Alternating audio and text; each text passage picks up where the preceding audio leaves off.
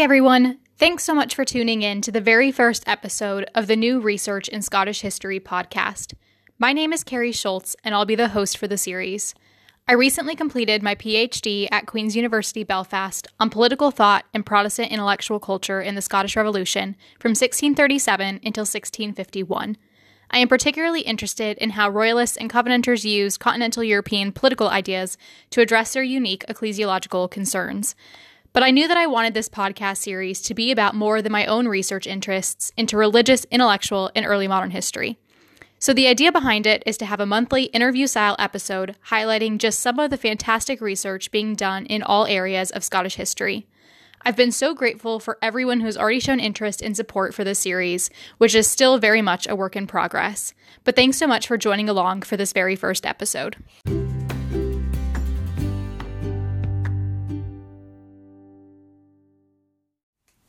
On today's episode, I'm joined by Dr. Claire McNulty. Claire was recently awarded a doctorate in history from Queen's University Belfast, where she completed a thesis on the experience of discipline in parish communities in Edinburgh, 1638 to 1651. Claire was a Folger Scholar in 2018-2019 and is currently co-organizing a paleography course in conjunction with the Folger Shakespeare Library and Queen's University Belfast in summer 2021. Thanks so much, Claire, for joining us today. Thanks so much, Carrie, for having me.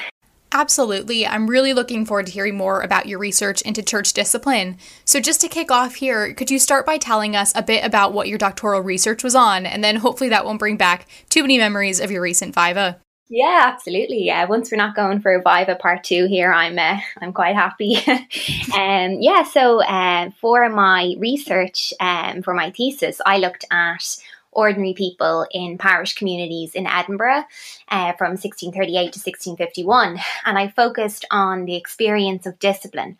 So I wanted to know how discipline was implemented in this period and how it was perceived by ordinary people. So I looked at the Kirk Session records for a number of different parishes in Edinburgh to try and get an understanding again of how discipline functioned and then how ordinary people responded to discipline from one locality to the next. So what prompted you to focus on Edinburgh specifically as opposed to other areas of Scotland? For me, I thought that the regional studies of the Reformation worked quite well. So I'm thinking here of historians such as John McCallum and Michael Graham and Margaret Sanderson. So I thought those historians did a really great job of mapping out the Reformation in specific localities, and they did a great job at kind of pinpointing specific moments of change. So I wanted to do something like that for Edinburgh. Now, obviously, we have Michael Lynch's Edinburgh in the Reformation, but that focuses on the formative years of the Reformation, and I wanted to see what church discipline was like in the more mature years. So I decided to look at Edinburgh in 1638. And I suppose another reason for choosing Edinburgh was that I thought it was the epicenter of the Covenanter movement. So in terms of like where ideas were being circulated, and we have records of these kind of emotional responses to the signing of the National Covenant. People sleeping in the kirk over the weekend so that they could hear the covenant being read, and some men signing the document in blood. And just, it seemed like a very emotional experience for people of Edinburgh. And I just wanted to know what were the implications on discipline and what was the impact on kind of the everyday discipline for ordinary people in Edinburgh, I suppose. Yeah, that's fantastic. And I'm really excited to come back to that a bit later and sort of unpack differences perhaps that you saw in parishes within Edinburgh. But for now, for those of us who aren't familiar with maybe early modern history or religious history or church history, could you just explain why church discipline was so important in Scotland in this period? I mean, discipline was important from the get-go of the Reformation in Scotland. I suppose Scotland was defined by the fact that the early reformers made discipline a defining feature of their doctrine. So I think that was quite important and something that separated them from other reformed communities in Europe. So discipline really was at the centre of the Reformation from the earliest days of the movement in Scotland. I think it becomes nearly more important in 1638 upon the signing of the National Covenant, because the reformers were making a renewed commitment to God, and by virtue of this, to a godly way of life. So for me, I just wanted to understand, well, what were the implications on discipline if, these Covenanters were demonstrating this renewed commitment to God? What was the impact on moral reform? One of the first things that strikes me when you're talking about the godly community and the creation of a godly nation is the idea of what sinful behavior would have been. So what type of sins did you frequently see coming up in the session records, and did these vary by location? I think when people think about the Kirk sessions, or when they think about the consistory records of Europe, one of the most common sins was fornication, and that's the kind of the go-to when we think about one of the most prevalent sins. But when I looked at different parishes across Edinburgh, I found that there was an array of offences being committed by people, and that these did vary from one location to the next. So say, for instance, in South Leith. So Leith was Edinburgh's busiest trade port, and in this particular parish, the newly appointed minister in 1639 had a huge issue with trying to get people to attend the weekly and Sunday sermons. So I suppose the issue there was that people were prioritising their labours over church going, and for this new minister in South Leith, that was a major issue. So that was something that he really tried to combat.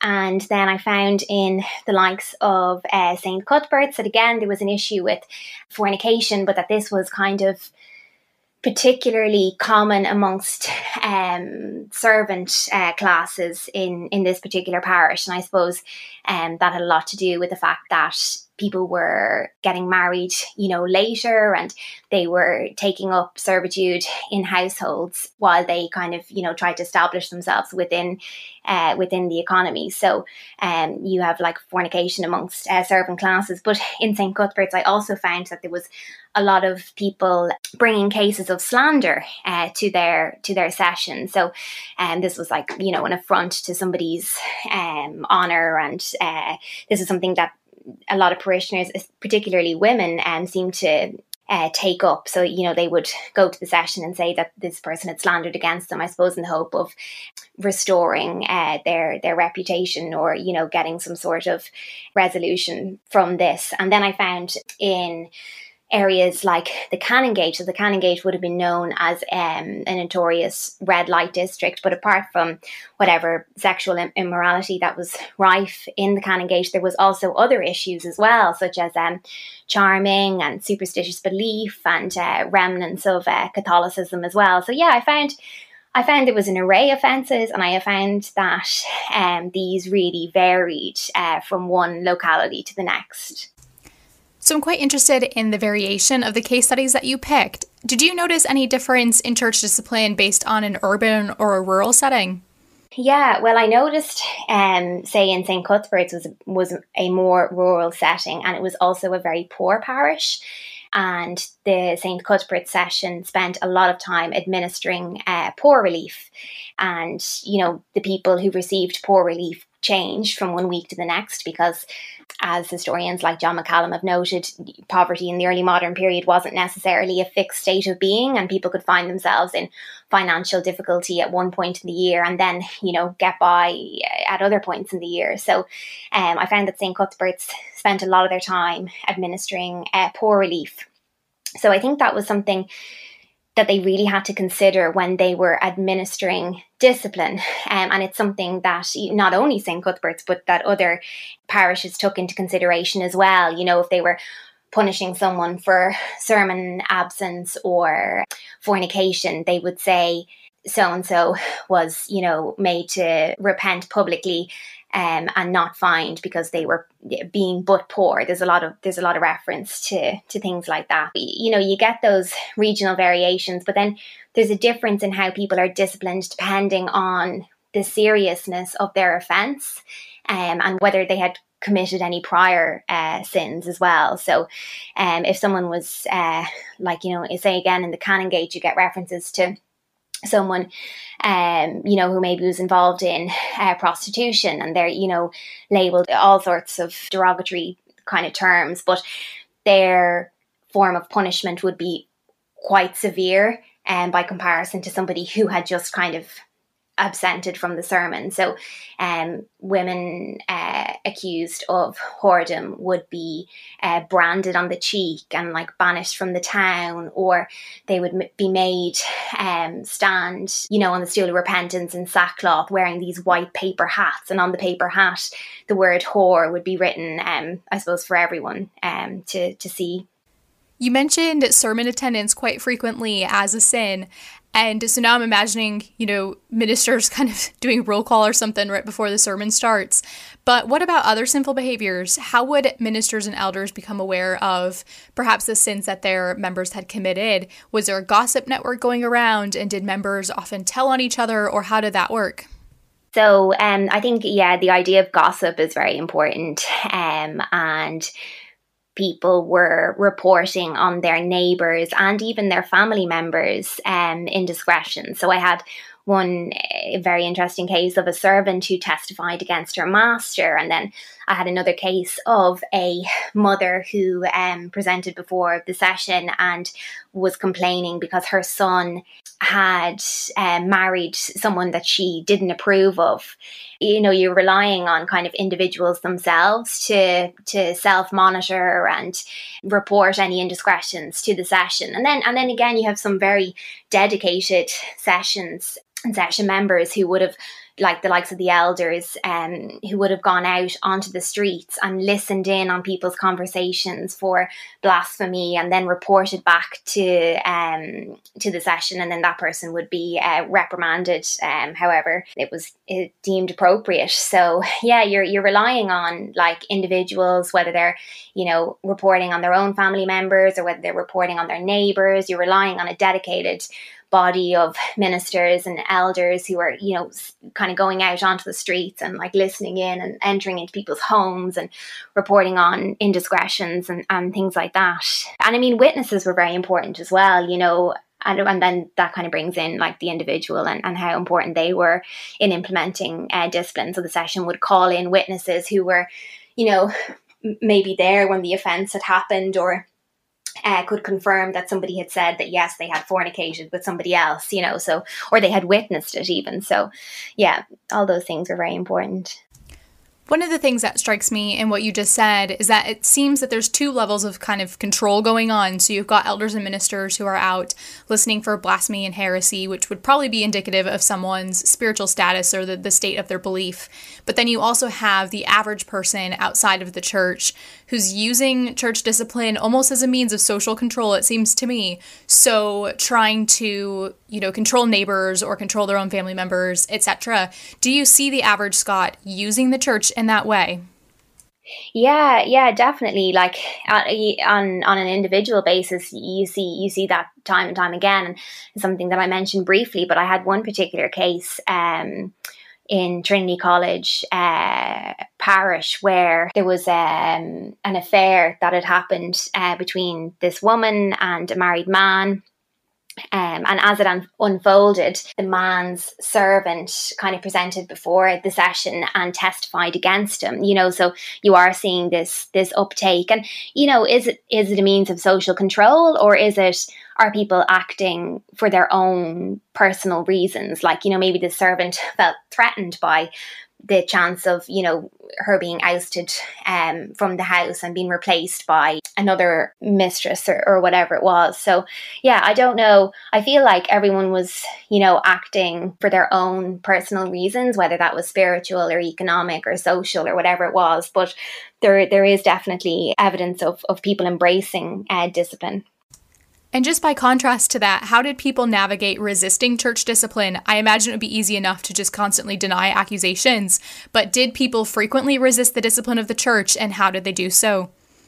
Yeah, absolutely. I mean, what sometimes happened would like say with young women who found themselves single and pregnant, and who didn't want to conform to church discipline for whatever reason. And some of these women like left the parish and I would basically escape church discipline, and the ministers would write to neighbouring parishes and say, oh, if you find so-and-so, send her back to our parish for church censure. So it was very hard to kind of get away, because then, again, if something like that happened and say, someone decided, no, they were going to leave this parish to avoid discipline and go somewhere else, they're going to another parish, but they've no testimonial, which was important. So when strangers kind of arrived into a new town, they had to have a testimonial of their good behaviour. So if you're like escaping discipline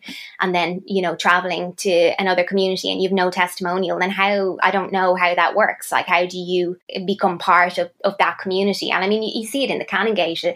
A lot of Canongate inhabitants were found guilty of welcoming strangers, so it was like a destination for immorality or for people trying to escape. They would go here, and then the existing Canongate inhabitants proved kind of welcoming of these strangers who didn't have testimonials, and that was an issue for the Canongate session. So that was, one form of resistance, was escaping discipline. Another one, something that you mentioned, was denial. So again, to go back to the Trinity College case, this is the most interesting case that I've come across in the Kirk Session records that I've looked at. So basically what happened was, this woman, Margaret Cat, appeared before the Trinity College Kirk Session and said that she had had an affair with a married man and that she thought she might be pregnant.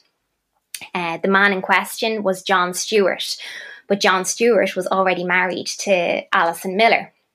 So when Margaret arrived in and confessed to her sin, she went into great detail, and she said that Alison, John's wife, had found out about the affair and had found out about the suspected illegitimate pregnancy.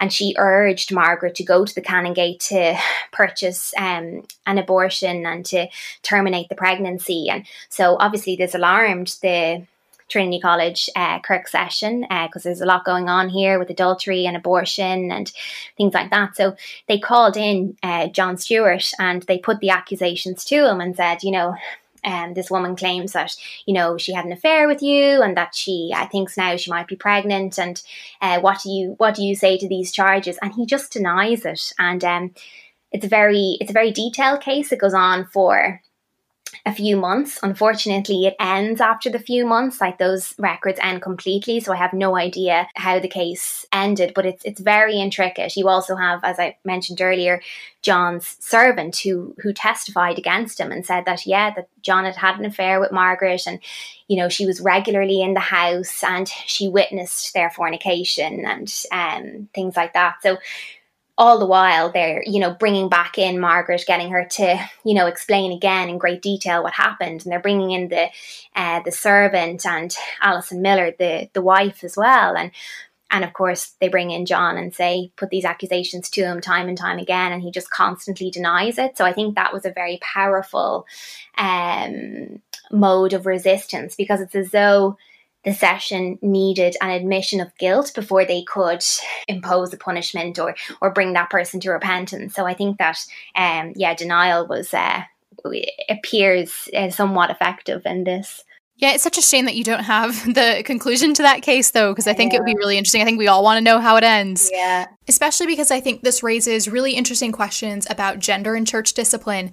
So you even mentioned earlier that women who were accused of fornication had to stand publicly wearing clothes that had derogatory terms on them as a form of public shaming, etc. So I'm curious if you noticed differences in how men and women were treated in the eyes of the church, and whether there were gender differences in church discipline. So that's a really important point. Historians like Michael Graham have said that the Kirk sessions were relatively even-handed in their dealing of male and female offenders.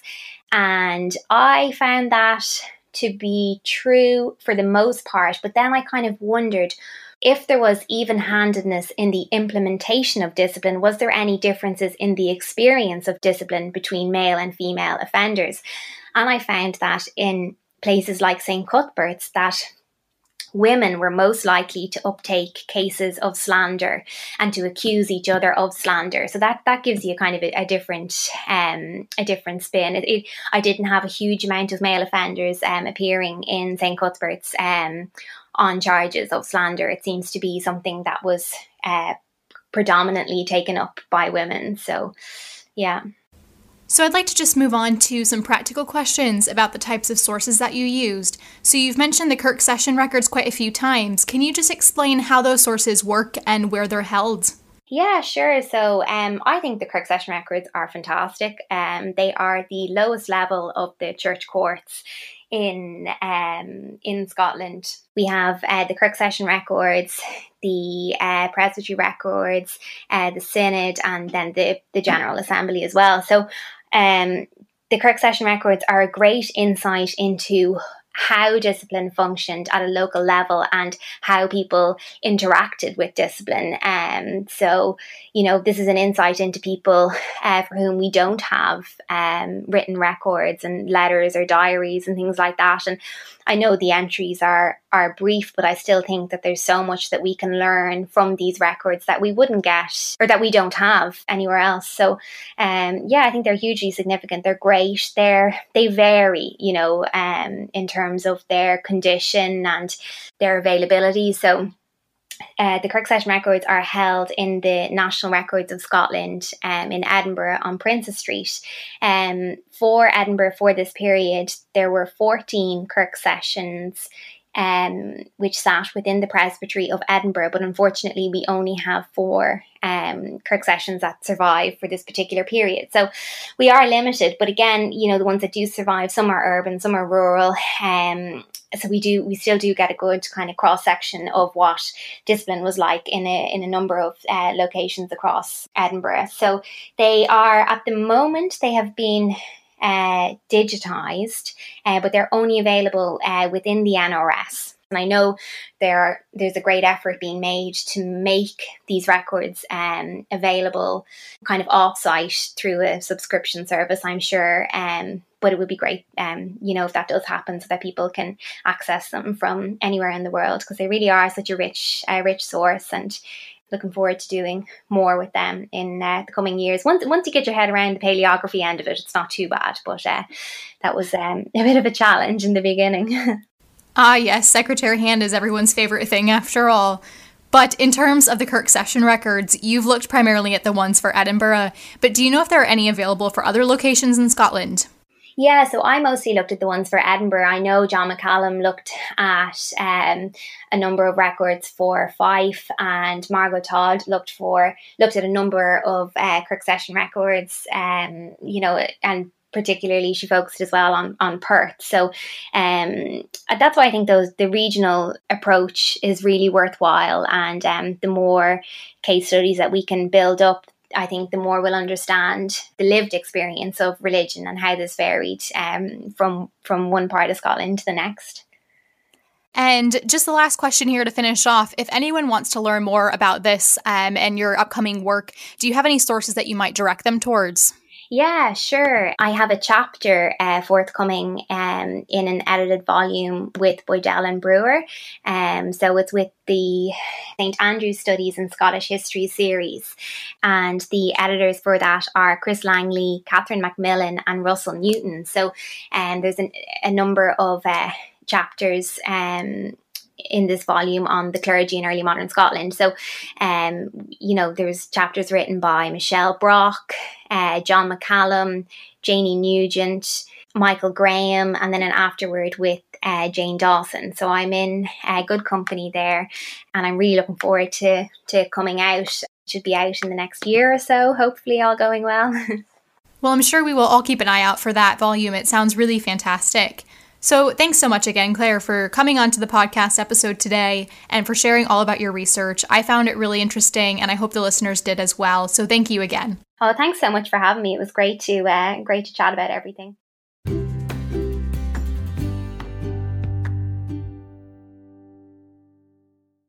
So that brings us to the end of the very first episode of the New Research in Scottish History series. I hope that you found this episode as interesting and enlightening as I did. There's a really great and diverse lineup for the next few months, as well as other big plans for the months after that. But as I mentioned before, this podcast is very much a work in progress at the moment, so if you have any comments or suggestions at all, please do feel free to find either me or the podcast page on Twitter. If you'd like to get in touch, I'd be happy to hear from you. Otherwise, thanks for tuning in, and I look forward to speaking to you again next month.